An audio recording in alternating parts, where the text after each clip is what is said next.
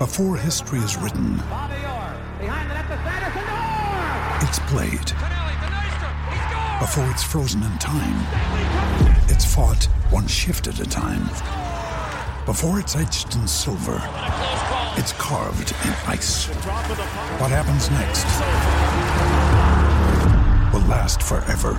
The Stanley Cup Final on ABC and ESPN Plus begins Saturday. We took it all. We brought them to our land. An endless night, ember hot and icy cold. The rage of the earth. We made this curse. Carved it in the blood on our backs. We did not see. We could not, but she did. And in the end... What will I become? Senua's Saga. Hellblade 2. Play it now with Game Pass. With Lucky Land Slots, you can get lucky just about anywhere. Dearly beloved, we are gathered here today to... Has anyone seen the bride and groom? Sorry, we're here. We were getting lucky in the limo and we lost track of time. No, Lucky Land Casino, with cash prizes that add up quicker than a guest registry. In that case, I pronounce you lucky.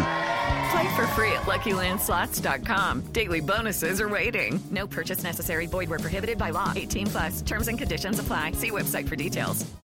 We're delighted to have partnered with NordVPN again for this season. We partnered with them last year, and they are, of course, a supporter of Rangers FC as an official sponsor there.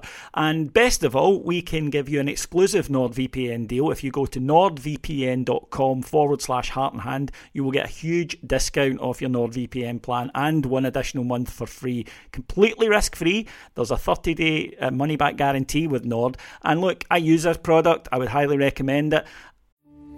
We took it all. We brought them to our land. An endless night, ember hot and icy cold. The rage of the earth. We made this curse. Carved it in the blood on our backs. We did not see. We could not, but she did. And in the end... What will I become? Senua's Saga. Hellblade 2. Play it now with Game Pass. I used to work in web, so I know how easy it is to steal people's data, especially if you're using a Wi-Fi system that is a shared one, or you're using 4 or 5G, then your details can be out there. With NordVPN, they're absolutely not. And there are other advantages to it as well. You can watch sporting events that maybe aren't being shown in your region. You can purchase flights from different virtual locations, and they do make your flights cheaper. This is very, very useful. What a price is in the UK isn't the same as what a price is in America or a price is on the continent. NordVPN can save you money. You can buy purchasing subscriptions from other countries at a cheaper price, and you protect your data while travelling and using public Wi-Fi. I keep coming back to that. Anyone who's at the hassle of a cancelled card will know what I'm talking about. So all you need to do is go to nordvpn.com/heart and hand, and you'll get a huge discount off your plan and 1 month additional free, completely risk-free. I urge you to do it.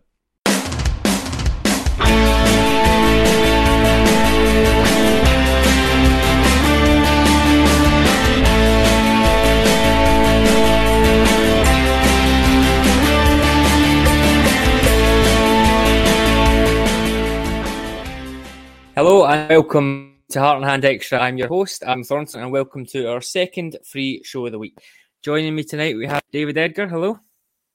Hello, everyone. Yes, thank you very much for everyone tuning in. Thank you very much to everyone who's listening to this when it's the audio-only pod. It's nice to be here with my two compadres and looking forward to chatting all things Rangers. Absolutely. And also joining us, we have Martin Ramsey. Martin, how are you doing? Very well, Adam. Good evening, Adam. Good evening, David. Good evening, listeners. And yes, another busy week in the world of the Bears. I managed to get an intro in without being on mute, which is a bonus after last week. So we'll take that. For those of you who are watching on YouTube, I'm sure you'll get comments about how annoying it is dancing about. I've actually got sciatica at the minute, so I can't sit. So I'm having to stand and I have to move quite a bit. So apologies if that is... Welcome to my world, son. Welcome now. That's middle-aged, right? You're not middle-aged unless you're interested in World War II or have back pain. And now that you're both of these, or barbecues, which you do like, which you are into. So, no, that's all good. And, thank you to everyone about my sound. Apparently, you didn't like my gaming headset, so I've got the big fancy mic out now, and it has the advantage of blocking my face, which I quite like. Yeah. Yeah. Okay, David, I'm going to kick off with an apology to yourself, if that's okay. Sure. Obviously, I've got sciatica. Most of the European games I've been in press box with you. Most of them we've won. Don't want to say who was there on Tuesday night because that's unfair, but unfortunately we got a draw. So I'd just like to apologise to you and to everyone for not being able to make it. Yeah, because we took Jinxie McJinkster into the press box there. And I was there at Sparta Prague when everything turned around, and I was there at Braga when we were in trouble. And Adam, while you're on talking about Jinxies in the press box, I've never done an Old Firm game. Do you want to share? Where our season went to shit. I think we were already in the shit there, would anyone like to hear what happened when it was just me in the stadium when Rangers won 19 out of 19 home matches and only conceded 4 goals? The game actually reminded me, Adam, of that Borussia Dortmund match at Ibrox, the second leg. Craig, you're very welcome. Absolute pleasure. I thought it was similar. Obviously, we don't have a 4-2 advantage, and it wasn't a second leg, but it was a top class side coming to Ibrox. You could see that they were quality. They are quality. And I thought that we competed really well against them. I will never, ever be content with a Rangers team that loses 2 goals from set pieces in one match. That's not good enough. That can't happen. Overall, I thought it was a decent performance. Yes, got a bit lucky with the second goal. I would argue that they got lucky that Rangers didn't bother defending for their second goal. But overall, I have a friend who is a neutral in this regard. He's English, and he said that was a cracking game of football. That was a genuinely high standard game of football. I'd rather have had a really boring error-strewn 2-0 victory for Rangers, of course. But I think it shows you again that we can compete against pretty much anybody, especially at Ibrox, on our home turf. We are a formidable opponent. Now, of course, what we have to do is go and reverse a recent trend. No, Adam, you're a great believer in it doesn't matter how you get the result or where you get the result, so long as over 2 matches you do, which I know you'll come to yourself. But I don't think it'll be a miracle for us to go to PSV and get a result. I think it'll be difficult, but I don't think we're talking, in the realms of getting down on our knees and praying for some divine inspiration. I think we're capable.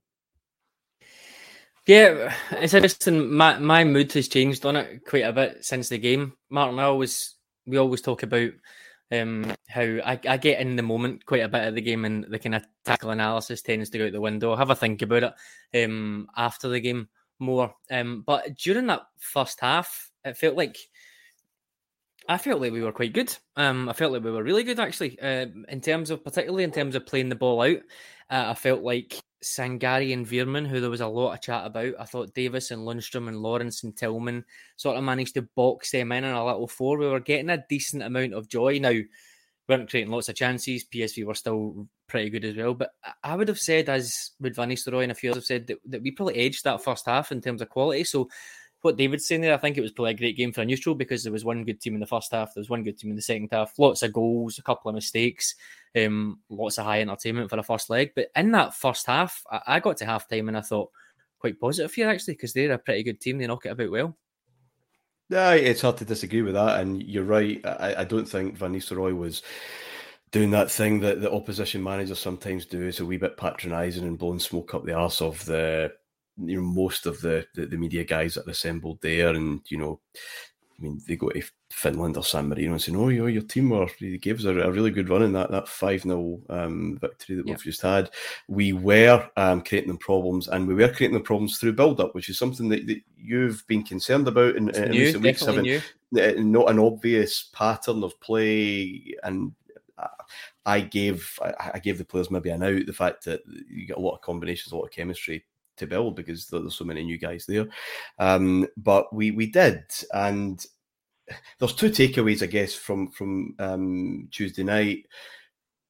one is maybe a more long-term thing. If we were looking ahead to the season, or the European season, we can have another. It's very, very possible that we can have another extended run in Europe, because we've gone toe-to-toe, as you said. Yep, they were the better team in the second half, but we yet again were able to play football, match a very good opponent, not just hope for something. I mean, I said it on the very immediate post-match that David and I did, that first Rangers goal is as good a Rangers goal as I've seen in Europe since possibly Rod Wallace over 20 years ago.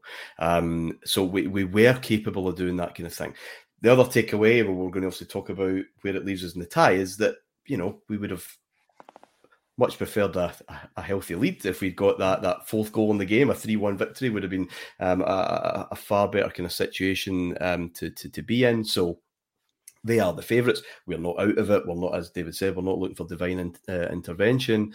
But, PSV will be, rightly so, the favourites get into that game. But the longer term takeaway is, again, this Rangers team can cope. They can manage with very good opposition, which hasn't always been the case. Sorry, Adam, but we've discussed this before, and maybe especially for people my generation, that to see us going in again against teams who are quality, right? And look, we know that there's the top tier in Europe, right? And look, if PSV or us get into the Champions League, there's every chance a pot one team could give us a doing. I recall Liverpool putting 6 by Porto in the quarterfinals one year. I mean, it can happen. But I think for where we are financially, etc., I think that we are punching right now. I think that we're doing ourselves proud. Would like to see us do ourselves really proudly next week. But, if we were to go into the EL again, I would fancy us for a right good crack at it again. I really would. I think it's funny, isn't it? Because we almost take the record for granted, don't we? After a couple of years now, and we think, well, we should beat X, we should beat Y, but financially we're still way off. Like you said, we're probably, I don't even think we're a top Europa League team. I wouldn't have done those not those financially, maths, no. But in terms of the finance, so being on that borderline, we are still punching, absolutely. There's quite a few comments coming in about Sands and Davis in particular. This is one that I can't get my head around the whole Sands thing. Simon Meek has said, why does the whole stadium get nervous when the ball goes to Sands? He's pretty solid to me. Now, this is quite similar to John before this season. I can't really remember a mistake that Sands has made. Like, there hasn't been a big error, certainly not one leading to a goal. But for some reason, opinion is always divided after the game. Some people will say, I thought it was pretty good. Some people will say, oh, not too sure. Is this just one of these players that people maybe have a feeling about, and it takes something ridiculous a la Bassey or Lundstrom returns to form before everybody says, yeah, actually, I agree? Because I thought he was pretty good, certainly in the first half on Tuesday night, the way that he strode out with the ball, really purposeful. Issues in the air, which maybe people will see and think, I'm not really that keen on that. I think it was like 1 out of 3 headed Julesy one or something like that. So that's a bit of an issue. But what do you think it is? Why do you think we get into these kind of situations with players where people just aren't sure based on a feeling rather than what they're seeing? Well, we all have our individual biases and preferences in players. So there will be types of players that you like and a skill set that you gravitate to, and there will be a skill set that you don't particularly like and you don't gravitate to. And I think the great example is always modern fullbacks. You, Adam, are very much someone who loves a good attacking fullback, not too concerned really about the defensive side of the game, or rather can live with perhaps maybe that not being the strongest. Other people are very much people who like the traditional, defend. I'm not bothered if I see you over the halfway line.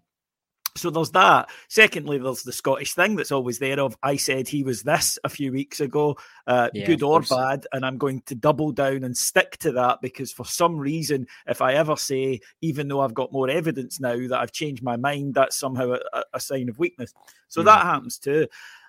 In terms of the passing thing that you mentioned, firstly, he did have a few loose passes against USG the week before. It was probably the only thing that spoiled an otherwise pretty decent performance from him in that match. I thought it didn't spoil, but it was the negative part of it, and completely no pressure at the time as well. So that hangs about in people's mind. The other thing I would say is that we were playing a side whose press was terrific, and that means that we, as fans, we can be very demanding. On the one hand, we're saying, you get right, we don't want this safe passing. See when it goes goalkeeper, centre-back, goalkeeper. We don't want that. But then we also don't want them to try anything that's a wee bit risky, because we'll get nervous about it. And you can't have both. Against a side like PSG, I mean, they're even better. Against a side like PSV even, it's amazing how conditioned you are into saying certain phrases, isn't it? I know. But against a side like PSV, whose press was excellent, organised and well done, and they went together, they went at the same time. If you don't try to play, there's no easy pass. So you're not going to be able to get forward if you're just playing the safe ball. And which we as a stadium will, I think, quite rightly say, you're not showing any bottle here, lad. You've got to try. So it's a risk-reward thing. And what that means, incidentally, is over the season against a good team like that, the chances are at one point John McLaughlin will give away a goal by a misplaced pass. The chances are a defender will do that at some point. You have to accept that. But the alternative to that is that you do just play the safe pass, and you can't get out because that side will just continually swarm you.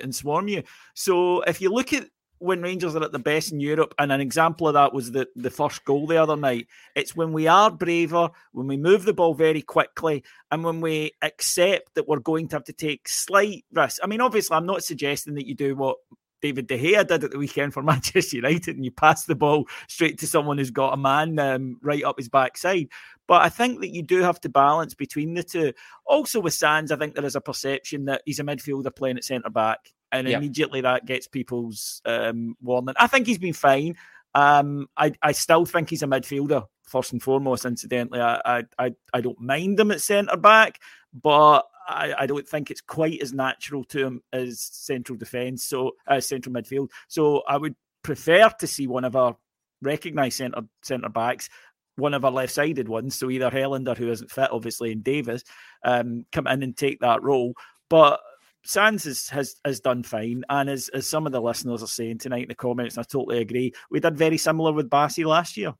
Step into the world of power, loyalty, and luck. I'm going to make him an offer he can't refuse. With family, cannolis, and spins mean everything. Now, you want to get mixed up in the family business. Introducing The Godfather at ChumbaCasino.com. Test your luck in the shadowy world of The Godfather slot. Someday, I will call upon you to do a service for me. Play The Godfather now at ChumbaCasino.com. Welcome to the family. No purchase necessary. VGW Group. Void where prohibited by law. 18+. Terms and conditions apply.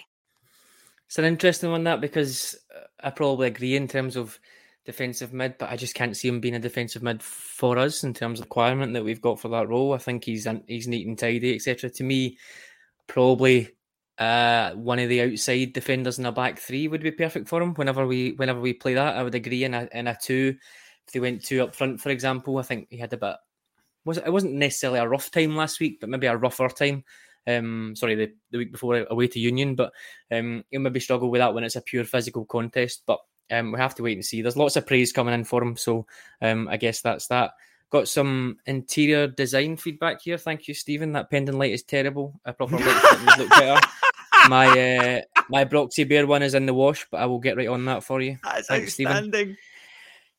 Martin, in terms of surprises in the lineup, I'm not necessarily sure Sands would be classed as a surprise. I guess overall, Davies not playing and Sands playing as a surprise, but I think given by the manager's comments at the weekend, it was always going to be Sands that came back in. Possibly a surprise bringing Stephen Davis in, though. I think in these type of European games, there has been a general school of thought that maybe the manager either doesn't think he's got the physicality for it anymore, or he prefers the presence of a Jack or a Kamara. I'm not sure, but it was probably a surprise for him to come in. I think from the top of my head, that's maybe the first European start he's had since Sparta Prague, possibly, in the manager's first game. Bit of a surprise. I thought he did very well. Possibly tired in the second half, although I think PSV's tactical changes maybe had a bit more to do with that, but you've seen the quality that it brings. You mentioned that goal, his pass in between the fullbacks to unleash Tav for the cutback for Čolak. Exactly what he can bring to the team, even at 37 years of age. Well, that's what you've been banging that drum for quite a while. The defensive or the midfielder that's further back isn't purely there as a destroyer, isn't purely there as cover and as a runner, but that's really where the creativity starts. And with the vision and a range of passing, Davis gives you that. He was probably the only big surprise on the night. Listen, Gio kind of fell upon Lundstrom and Jack. It was a kind of process of elimination at that point. Things were not going well before Dortmund, and he was chopping and changing because it just wasn't working. He decided to go with those two in Dortmund, and didn't really want to kind of move from that because of where that Rangers team was at that time. He felt he needed kind of belt and braces. I felt that on Tuesday, to give us the best hope in the tie, we had to be aggressive and attacking, and we were in that first half, which meant exactly what we saw. It meant a midfield, or certainly one of those midfielders with Lundstrom that can pass the ball, that can break the lines. So it was another brave move, and it overall worked. I completely agree. By an hour, 70 minutes, I think it was Lundstrom that was really chasing. The rest looked like they were chasing shadows, to be honest. He was the only one kind of close to that change in the PSV midfield, and they really, really did look classy when they tweaked things. No, they absolutely did. David, Čolak is someone I'd like to speak about, because I've went through a bit of a journey with him myself when he was being rumoured to sign. Obviously, we had those games last season, one-off games. I'm not sure you can read too much into it. There was a bit of poor defending on our side, so it's really difficult to tell how a player's going to do. But having watched a bit of him before we came, to me, I was of the opinion, how do we play to this guy? We've brought in Lafferty, we've brought in Itten, these type of players. Are we just going to play the same way as we play to Morelos? That's not going to work. How do we try and change things? But against Livingston, it was his worst performance, you could say, or his least involved performance. However, ever since then, I've been really, really impressed. I thought Tuesday night was his best performance. To me, he was man of the match. I thought he showed well in terms of link-up play, in terms of movement, in terms of finishing, obviously. I mean, one-touch goals seems to be his thing, similar to Jelavic. I thought he had a really, really good game. There's this obvious conundrum that comes out that everyone is speaking about and going to have to speak about. He's in such a rich vein of form, but you can't not play Alfredo Morelos. So will there be a bit here, do you think, in terms of Morelos will be given time to get himself up to speed here and then the decision will be made? Or do you think over this next week, when we've got two games that in theory would probably better suit a kind of fit and firing Morelos, as a manager going to be tempted to throw Morelos in and give Čolak that time on the bench, which he probably doesn't deserve? Well, you pick the best team for the match. It's not a reflection on the players. You mentioned there Stephen Davis started that match. We might not have expected that. It doesn't mean that Ryan Jack and Glenn Kamara aren't quoted. It just means that for that night, and I think it was the right decision, the manager picked Stephen Davis. And it's the same with Morelos. What I would say about I've seen a lot of people say a version of, well, our record goal scorers there and we've not put them on. That's not really relevant to Tuesday night. Was he fit enough to come on and make an impact? Because in that match against the side of the quality PSV, and that was an intense match, it was played at a high tempo. If he wasn't quite, and he's been out for 5 months, it's a long, long time. If he wasn't quite match fit, would he have got in the middle of this hurly-burly into the pitch of the game? I've always questioned really whether Alfie's a great substitute, to be honest. I've always preferred him as a starter. There are some players, Scott Arfield springs to mind, who I prefer as a substitute. I think they're brilliant at coming on and getting straight to the level of the match and having an impact straight away. However, if Alfie is fit, and he should be a week fitter minimum, to play, I would be starting with him and trying to get at least a half, maybe an hour out of him. And you've got Čolak to come on then, who will play really well. We know that. He's in a good, rich vein of form. But it's a different type of player. It's a different type of performer. And in this match, what we're going to need is a striker who can hold the ball up, which Čolak can do to a degree. But Alfie has, I think, more mobility. I think he's got a wee bit more power.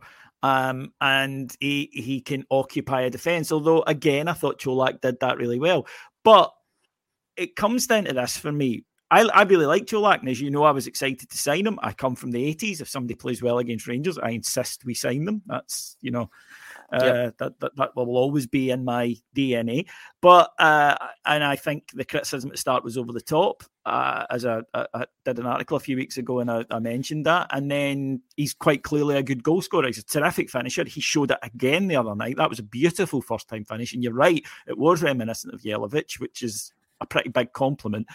Mm-hmm. But who's the better player? When the two of them are fit and the two of them are there, who is the better footballer? I'm sorry, it's Alfredo Morelos. And I would argue with anyone who tried to suggest otherwise. So given the circumstances of the match, the way we'll need to play, the type of match it's going to be, then again, if it's fit. But what I wouldn't do is pitch in a 60% or 70% Alfie, if in fact that's where he's at. To play in this match ahead of a fit Čolak. But how does he get fit? Morelos is not. Well, you don't pitch him into that match. Yeah, but you don't pitch him into that match to help with his fitness. So I don't think that's relevant. Well, it's relevant to Tuesday. It's relevant to next week because we only have. It's relevant to Saturday and it's relevant to the week after. But next week on Tuesday, you play him on Saturday then. But Wednesday. The game's Wednesday. Sorry. Yeah, you play him on Wednesday. But I don't think that you can pitch him into that match if he isn't fully fit because the match will pass him by. But this is the issue with, players are different. Some players will just get themselves ready to go every week or through the week and training, whatever else. I don't think Morelos is that kind of player. I think he needs to play himself into that kind of match fitness. I agree that the kind of match next Wednesday is a Morelos type of match when you want someone to absolutely ragdoll and push those lines and lead that line the way he has done for us away from home in Europe. But you're not going to get 100% fit Morelos to do that. Thinking longer term, and I think the manager has, Adam, you said conundrum, and I think that's kind of where it is. It's not necessarily who's the best player because Morelos, I think most of us would consider to be the better footballer. But it's solutions to problems. Now, the manager last season walked into that press room so often, and the three of us know that, bemoaning the fact that Rangers just didn't score enough goals, and a few of course, of those occasions we were caught out because we dropped so many points at home. The ball was there. The ball was in that area of space that Čolak occupies very nicely. There was just no one there last season to do it. Now, he appears to have found a solution to that. But he will not play them both together. He told me on Saturday, and then looked as if I had two heads for asking the question. So does he then provide himself with another problem by keeping a player who is notoriously unhappy at not getting to play? And I think it's going to be very interesting how he works that. The question isn't who's the best player. The question is more horses for courses. Yeah. But you don't have a ready-made Morelos just to pick up and drop in. He needs to be. We know Alfie. He needs a few weeks before he is an option, really, before he's himself. So that means, by definition, that Čolak sits out because he'll not blood the two of them. And I don't mean 20 minutes here, 30 minutes here. I mean starting and playing the bigger proportion of the game. So I think it's an interesting one how he manages this, because in one problem he has solved that, or one hand he has solved the problem from last season, but in doing that I think he's almost created himself another. Yeah, it is tricky because I completely agree, David, in terms of how important they are to the team, how we play. Morelos' performances over the last couple of years, 100%, but then you've still got those moments. Čolak could be not involved for 90 minutes and you probably still fancy him to get a goal.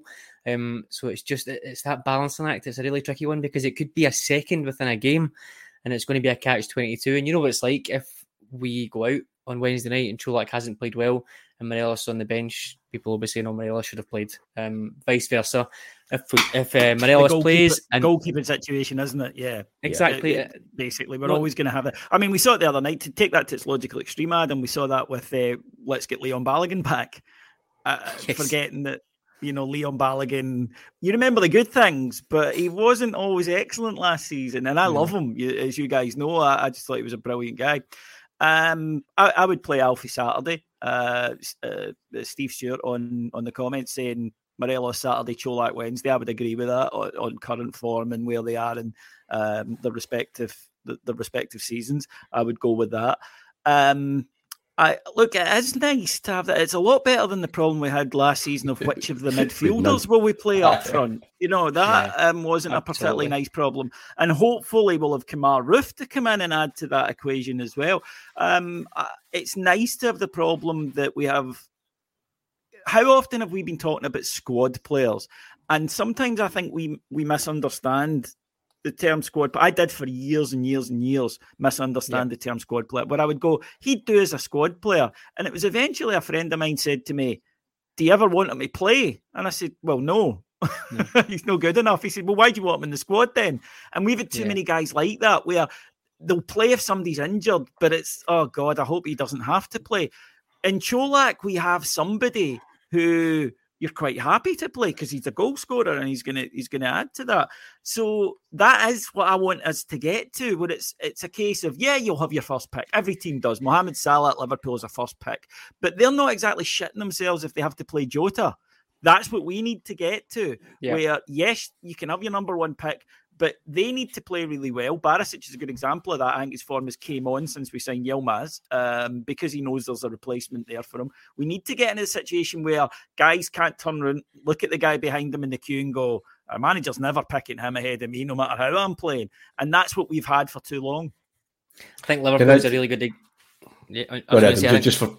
Sorry. No, go for it. It's fine. Just for public record, I wasn't advocating two up front because it's not the mid-90s anymore. And what I kind of hoped, or I don't know if anyone agrees that's watching and listening, I think Alfie probably does have that skill set to play on that right-hand side. It isn't another Kent. We might have to give up on looking for a right-sided Kent and just Kent as our guy in there. We've got Tav anyway. I'm not sure how big a drama that is, but someone who is as mobile, is as hardworking, can create chaos, and then you still have this guy who only seemingly needs one touch in that more central area. He does a shift, but it's still within an area of the pitch. He's not all over the place the way that Alfie is. It's kind of perpetual motion thing. So that's more what I was suggesting. But I've seen a few comments on the side there that Roofe and Čolak is a nicer combination, and for the week that Roofe's fit, that would be a super combination because he's far more intelligent, he's far more adaptable. He will play he's good enough to say, look, well, who am I playing? With whom am I playing? What's the chemistry? What's the match situation? I can adapt. But it is going to be interesting, these two big games, because the boy's hot. And that's sometimes you need to ride that streak out. Absolutely. Fashion advice from Stephen now as well. Loving the house coat. Is there nothing this guy can't do? But anyway, can you see my house coat in the? No, he thinks that's a house coat. I think. Oh no, this isn't. Look, it's just a perfectly normal top. It's just a jumper. Anyway, but I was because I wondered if my coat of many colours over there. Going 180, you're going 180 on the camera. Little bit of an underrated players special here, but I want to talk about John McLaughlin. I'd like to talk about him, I guess, related to the set pieces, although personally I don't think he was at fault for either of them. But we have ourselves, the three of us, been discussing set pieces over the last couple of days. I hold my hands up. It's not something I pay huge amounts of attention to. Similar to was that a penalty? The Rangers defence, but similar to the Rangers defence. Tons of was that a penalty? Was that a yellow card? Why is the ref so rubbish? Are not things that I really get myself interested in. But the set pieces debate has reared its head again, I would say, because this time last year it was an issue. Obviously, all those goals we were conceding under Steven Gerrard when we went behind, quite a lot of them came from set pieces.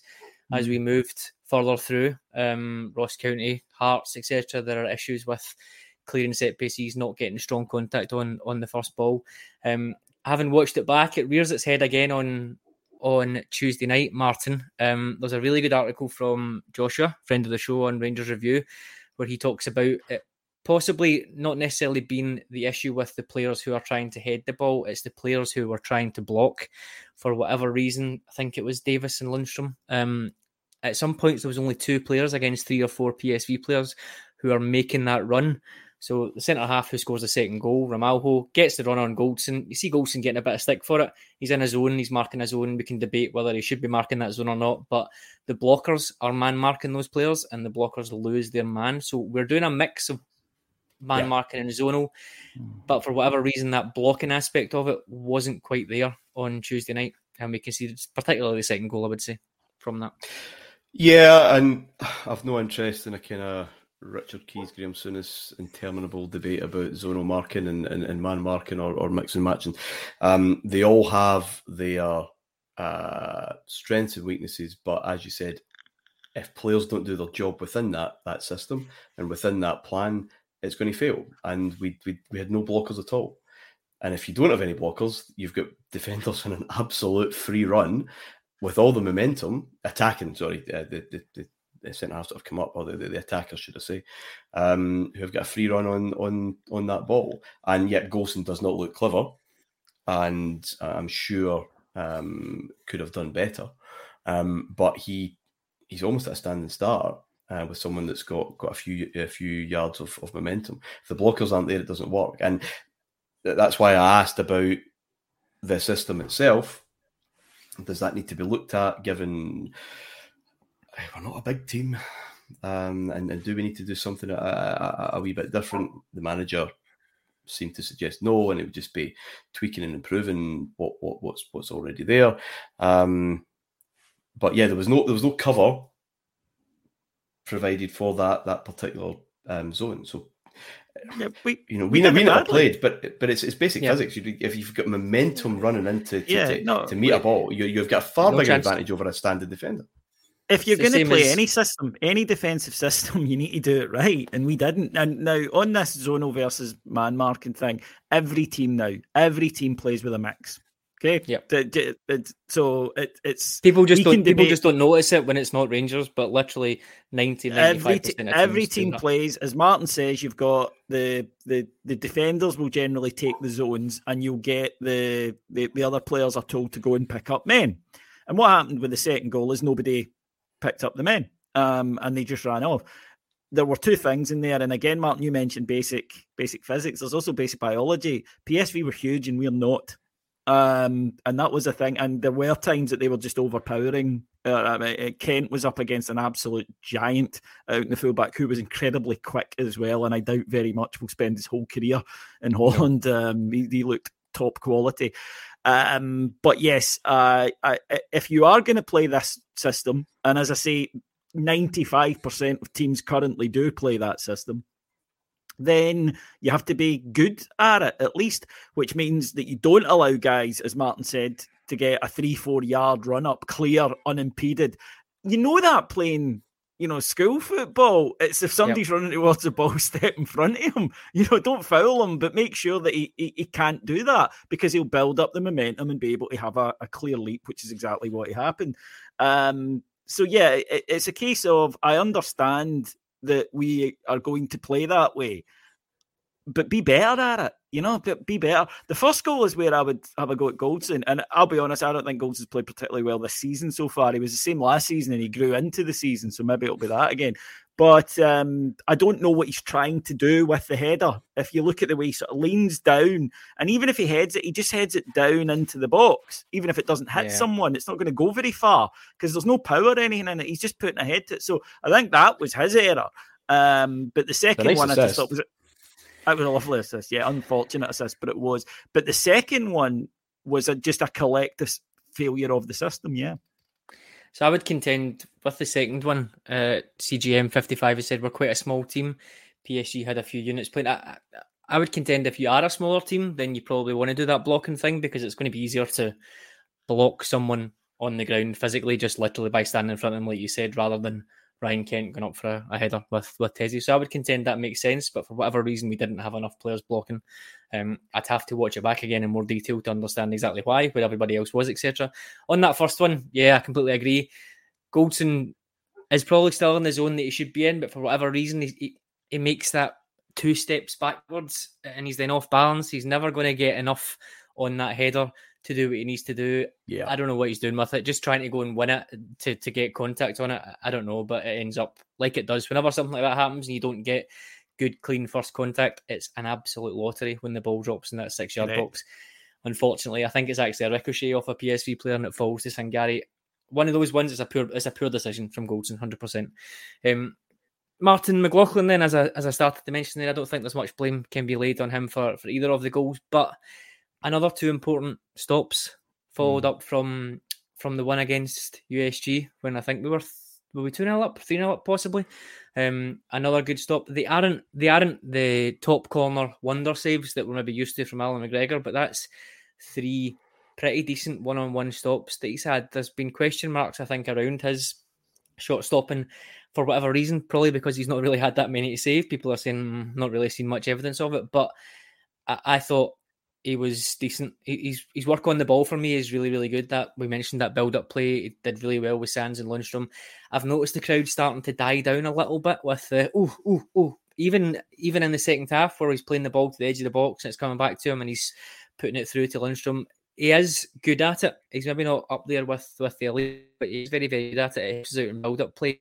But on the more shot-stopping side of the game, I think he had another good game. He did. He is getting better, or the fans are more comfortable, as you mentioned, and confident in him with the ball at his feet. He's far better at that than McGregor. I don't think there's any doubt about that. And that's how we're going to play. And that's just that. You're absolutely right. Maybe why he doesn't have this kind of show reel of great saves is that they usually happen when the keeper's rooted to their line and they're waiting for that shot to come in. Now the chance in the second half with that incredible Veerman pass that sometimes you just got to hold your hand up and say, yeah, he's cut us open there with just a brilliant piece of vision and execution. If he stays and the boy has a shot and he makes a remarkable kind of McGregor-esque stop, then that goes down as a save. You mentioned that he kind of stopped that ball rather than saved it. I think that's really, it's probably a better way of describing it. I'm not sure it was a save. It was the anticipation. It was the quickness of thought and execution to get out there and smother and just stop the chance from turning into a good one.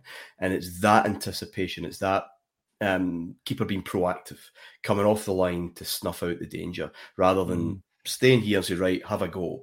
And now McGregor is a fantastic shot stopper, and he was. He probably still could be, of course. But you're playing the lottery there. You really are playing with the percentages. If someone can find the corner from that kind of angle, they can't find the corner if the keeper's there after 1.5 seconds or whatever it is, between being coming out, and that's a big thing. We have a legend leaving, or now in the background, which I'm not entirely convinced is the most ideal situation. Fans struggle with that, all right. And McLaughlin isn't showbiz; he's not as spectacular. And fans will still pine for those kind of glory moments. Christ, there's probably fans that still think Chris Woods could do a job, and they're ahead. Just standing there. Yeah. But I think there are other aspects to John McLaughlin's game that are not as headline grabbing, as noteworthy, as shareable and clippable, and they turn into memes or whatever. He doesn't have the personality that Griggsy had, and therefore doesn't get that kind of conversation. But Christ, what he can do is vital, and it's what we've not had, which is that proactive sensing danger, stopping danger. It's an interesting point because that's one that you probably can't quantify. If it comes off, great. If it doesn't, it doesn't. Craig Robury Harrison has said on YouTube, I'd always rather a keeper not have to make wonder saves. The comparison that probably comes to mind there, not in terms of quality before anybody says anything, is you think about Alisson and Ederson. Most people would say Alisson's the better keeper. However, I think that is down to the way that Liverpool defend. The way that they defend so high and so risky, they always give up a chance. You've seen the Zaha. Was it Zaha during the week? Have I got that right? It was, wasn't it? Yeah. They give up that chance because of how aggressive they are, and Alisson makes those saves. I couldn't tell you the last time I seen a showreel of Ederson making a worldie, to be honest, but he's obviously a very, very good keeper, but he is the absolute polar opposite in terms of how good he is with the ball at his feet. David, before we move on to previewing the Hibs game, indulge me for a second, but how are your balls? Do I have to do this? Just asking a question. Right. Okay, right. Folks, as you might know, for reasons that escape my understanding, Manscaped.com continually come back to us for ball shaving adverts for their ball shaving products. I never thought it would take off because I assumed that all of you, good Presbyterian people that stock that most of us, anyone, but most of us come from, would not do that sort of unpleasantness and would let our downstairs topiary run free as nature intended. But I've been wrong, and a lot of you apparently are walking about with testicles that look like me and Martin stood next to each other at Ibrox. And that's brilliant because it is hot, it is the summer. You'll be glad I'd let it grow for the winter if it was me. I mean, like men on, see when I'm standing on the post, because I believe in being on the post, you could lose a badger under my trousers, right? I mean, that's the situation. But if you want to shave them, you don't want to be doing it with a razor blade. Jesus, you don't want to be doing it with a razor blade. Do it with Manscaped. It's a brilliant product. I use it on my nose hair and on my ear hair. It works very well on that. I assume, therefore, it's going to do very well down there. No chance of my ever finding out. But if you are that type of person, and the young folk, Martin, the young folk, they're into this. They're into this. The young folk are all walking about and they're all like, hey, last chicken in Sainsbury's. If you like that, you get 20% off and free shipping. You go to manscaped.com and you use the code Rangers. I asked them not to use the code Rangers because Bill Struth will be spinning in his grave, but they use the code Rangers. So go to manscaped.com and there, if you and I suppose it's a talking point at parties, isn't it? If you just say, here, what do you think of that? Then somebody goes, oh, it's quite hairless that is, and you go, yeah. So I mean, if that's what you're into, 20% off, go to manscaped.com. I am convinced that all of you got together and decided to order one of these a week so that they keep coming back to do this. I really am. Well, judging by the comments, everybody is a huge fan of either your balls or the live adverts or the product itself. So that is fantastic. Okay, let's move on, shall we? So, sorry, just before we finish, PSV then on Wednesday. I know we'll preview it more on the flagship, David, but that debate you mentioned earlier on around we've not been good away from home. Yes, of course, in isolation, those games haven't been very good. We haven't had blushing. To... I can see that. I'm blushing. Right. Oh, go on, sorry. We haven't had to win those games away from home, so I always feel like it's tough to judge. In this situation that we're in, we have to go there, obviously, and get a victory, whether it's in 90 minutes, extra time, or a penalty shootout victory. That should change the thinking, you would imagine. I can't see, for example, Gio going out with the USG away lineup in the game next week. Bizarrely, and it's another little quirk probably worth mentioning, he was more attacking at home to PSV than he was at home to Kilmarnock. I'm really struggling to figure out the complexities of this, but we'll let it slide as long as we're getting relatively decent results. But in terms of that next week, it's going to be a one-off game.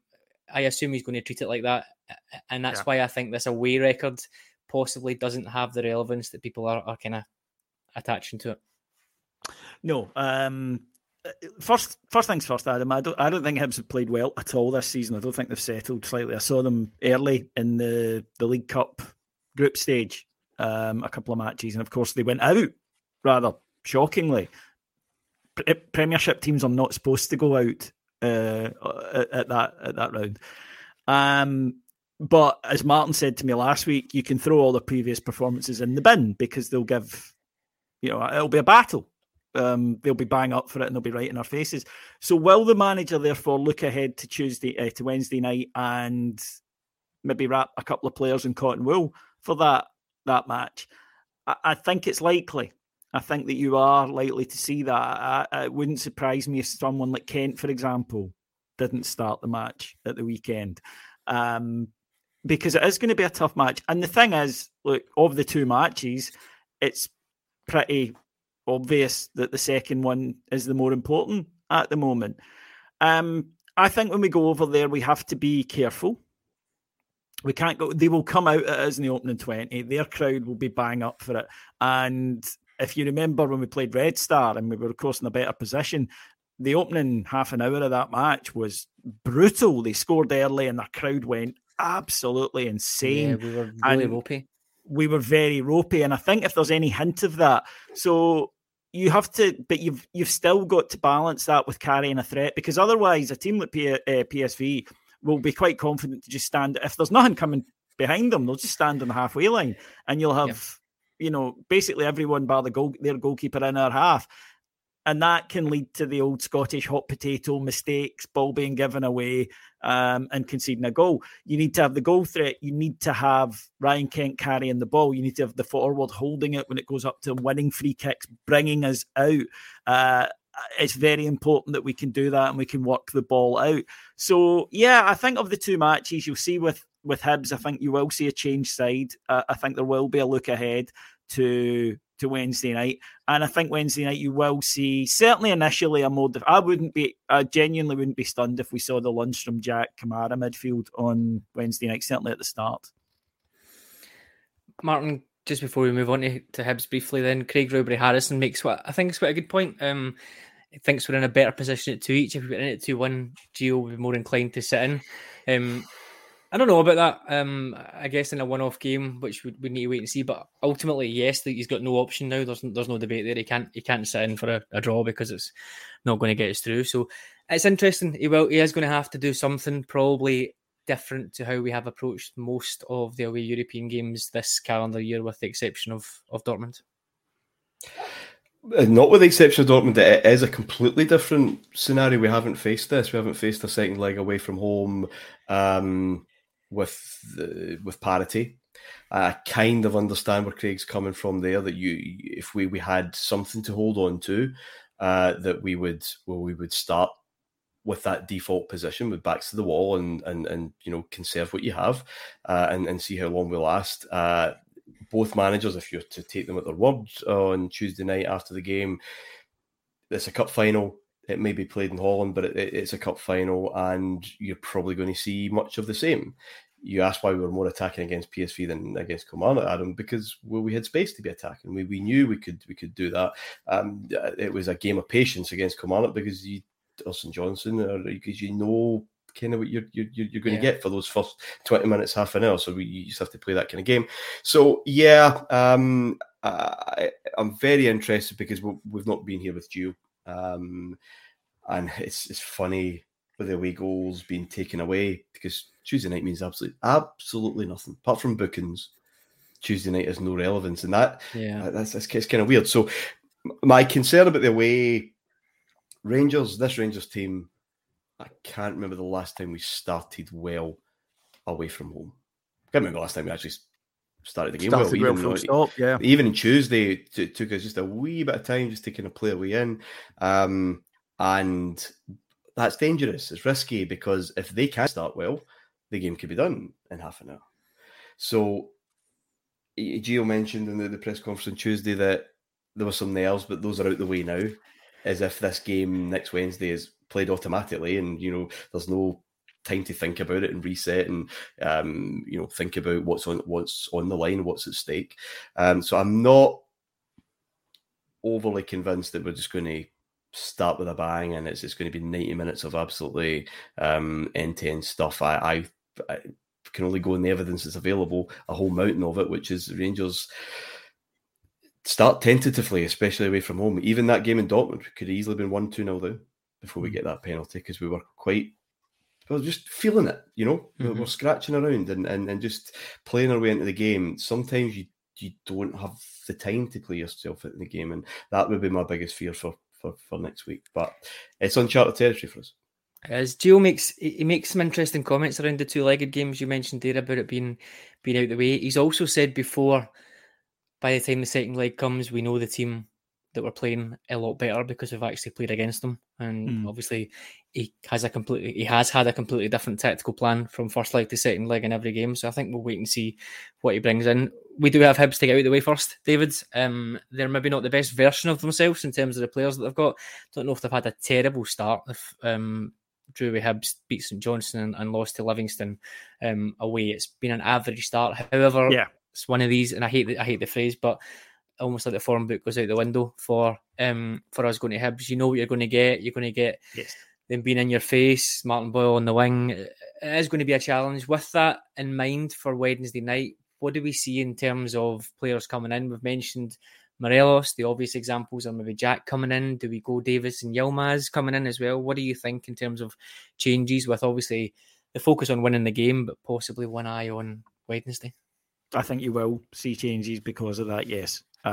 Because look, it's Rangers. Any defeat is a crisis. We know that, but you can recover from this. You can't recover your Champions League place if we lose to PSV. So of course that game will be the one that gets the attention. I think you will see. I'd be surprised if Yilmaz got pitched in, to be honest, given that it's quite a tough play. He didn't play him last week at home to St Johnstone, which you would think would be the more straightforward fixture. So I'd be surprised to see him. Davis, no, it wouldn't surprise me if he came into the side. The midfield will change a bit. I think actually looking at the midfield on Saturday will give us a good idea of the midfield on Wednesday. I could see Kent dropping to the bench. I could see Matondo, for example, coming in for this match. So, yeah, it will be done with one eye, I think, on that, as it has to be. You have to balance. You have to look ahead to the fixtures. But it's Rangers. We have to win, especially against a Hibs side that aren't in the best of form. You mentioned those games. They beat St Johnstone, which was fair enough, decent enough start. But they did, as I mentioned earlier, go out the League Cup really disappointingly, really poorly.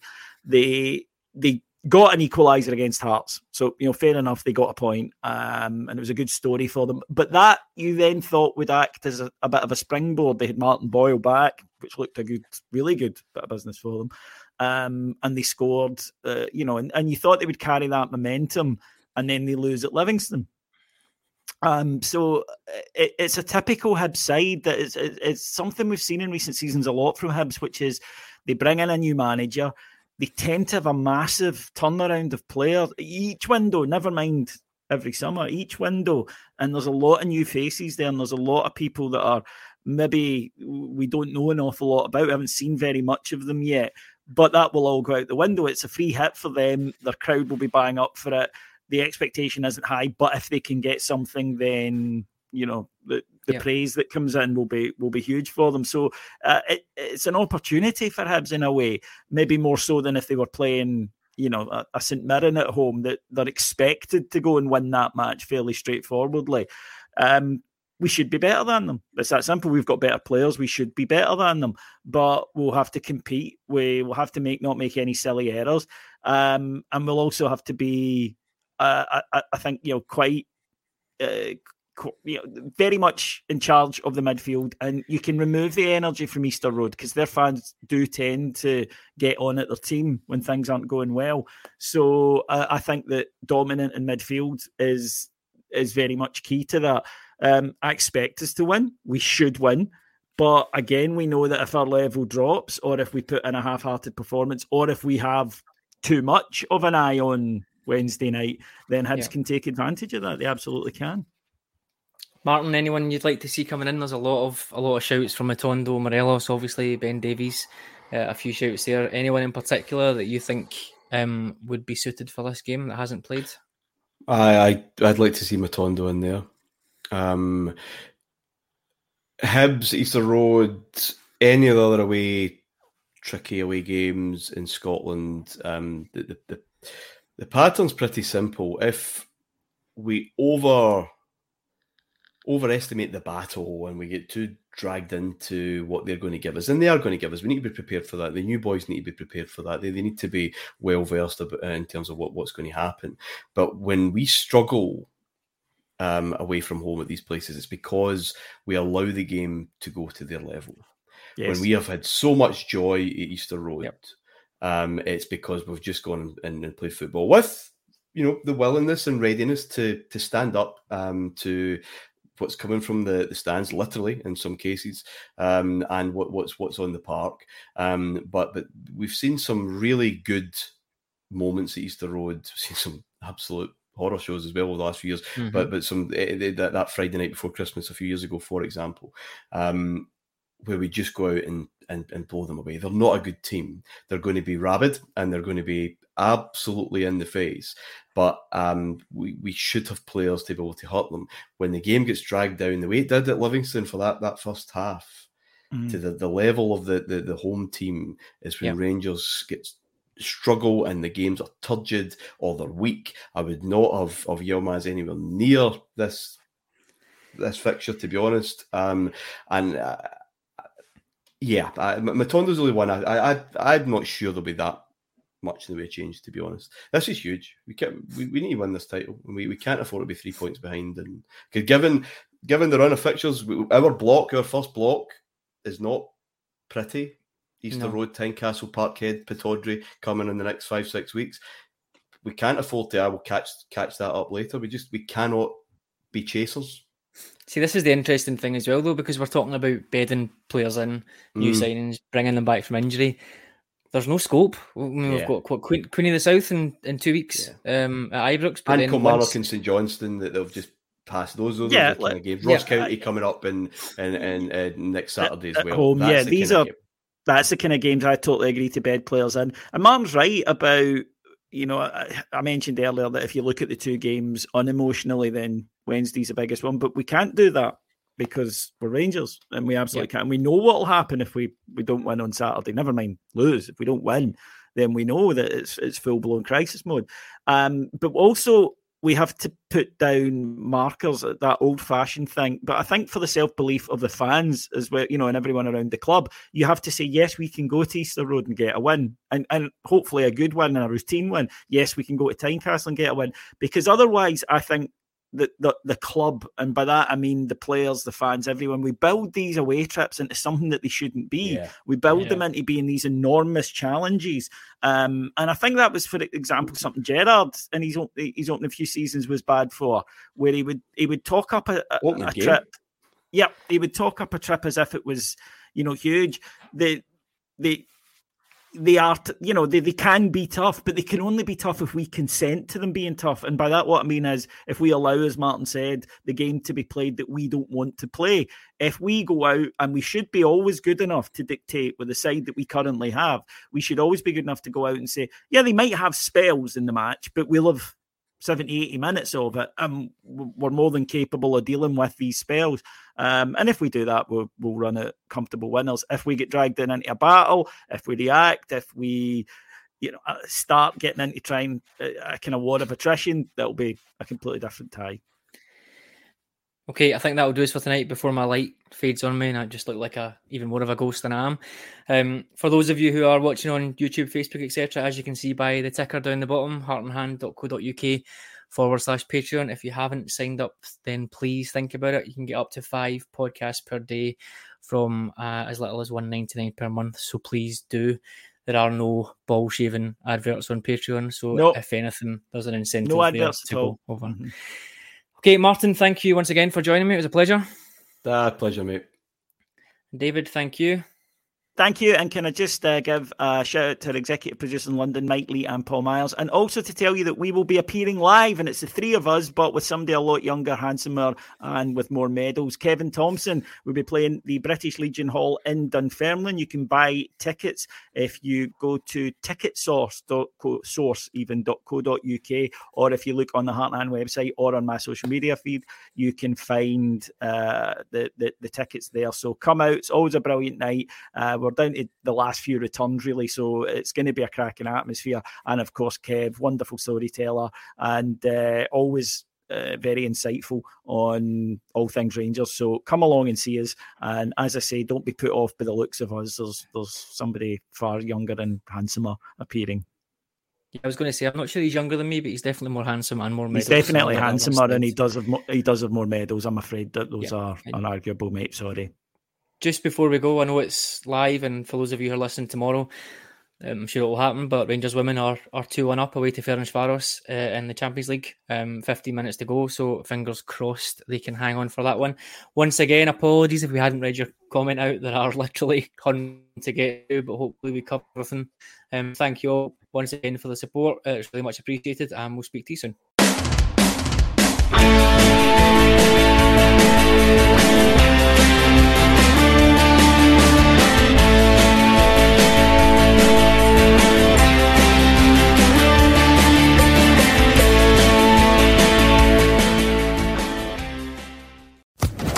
Social Podcast Network. Hello, it is Ryan, and I was on a flight the other day playing one of my favorite social spin slot games on ChumbaCasino.com. I looked over at the person sitting next to me, and you know what they were doing? They were also playing Chumba Casino. Coincidence? I think not. Everybody's loving having fun with it. Chumba Casino is home to hundreds of casino-style games that you can play for free anytime, anywhere, even at 30,000 feet. So sign up now at ChumbaCasino.com to claim your free welcome bonus. That's ChumbaCasino.com and live the Chumba life. No purchase necessary. VGW Group. Void where prohibited by law. See terms and conditions. 18+.